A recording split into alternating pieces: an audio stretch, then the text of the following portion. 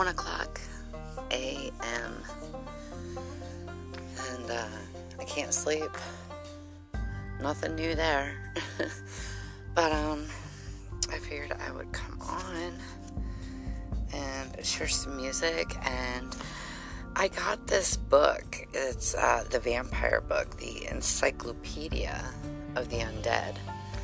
I was like, that sounds pretty cool, kind of. So I figured, I would go through the book, maybe share some cool stuff, that I find, or, I mean, who doesn't like vampires?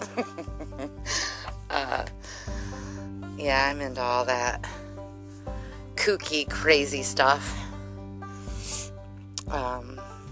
Yeah, but I'm kind of interested to see what's in this book. But it's the completely revamped the vampire book, the Encyclopedia of the Undead, by J. Gordon Melton. But yeah, I figured I would just come on here and go maybe pick out some cool stuff in the book. I haven't really quite went through it yet, but so vampires and music it is. What a combination. But yeah, hopefully this will cure the insomnia bug. But I hope you enjoy.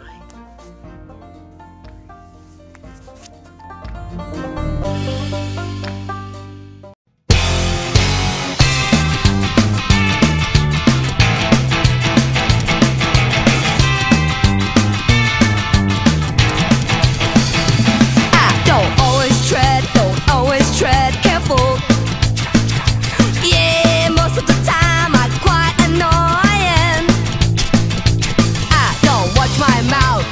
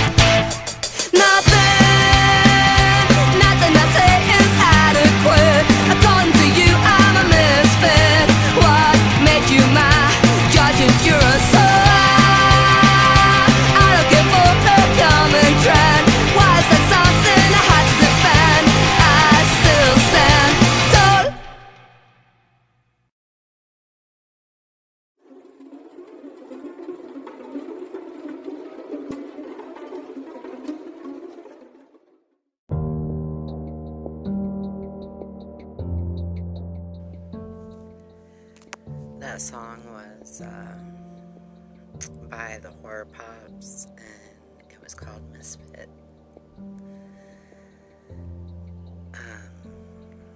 Yeah, I was just going over the vampire book that I was talking about earlier, and it starts off with the Vampire of Alnwick Castle. And it says, among the famous case reports of real vampires were those of William of Newburgh, who, in the 12th century, collected a variety of accounts of vampires in England. One incident that occurred in his lifetime concerned a man who served the Lord of Alnwick Castle. The man, who was himself known for his wicked ways, was further plagued by an unfaithful wife. Having hidden on the roof above his bed to see her actions for himself, he fell to the ground and died the next day. Following his burial, the man was seen wandering through the town. People became afraid of encountering him and locked themselves in their houses after dark each day. During this time, an epidemic of an unnamed disease broke out, and a number of people died. The sickness was blamed on the vampire. Finally, on Palm Sunday, the local priest assembled a group of the more devout residents and some of the leading citizens, who proceeded to the cemetery. They uncovered the body, which appeared gorged with blood that gushed forth when it was struck with a spade. Having decided that the body had fed off the blood of its many victims, it was dragged out of town and burned. Soon thereafter, the epidemic ended and the town returned to normal. The sources, it says Donald Glut, G. True Vampires of History, New York, H.C., Publishers, 1971, page 191. And I thought that was kind of interesting. But going through this book, though, I see it talks like a lot about vampire movies, vampire like TV shows, and just different kind of vampire stuff. Some of it is really hard to even pronounce, and it's making me feel rather stupid, because I consider myself, a good reader, and but just some of these I don't know. But yeah, I'll share like a story, every night or something from this book, but yeah, the vampire book, the Encyclopedia of the Undead. Yeah, this thing is like 919 pages long. That is crazy. But I am a nerd, and I am fascinated with vampires. I've had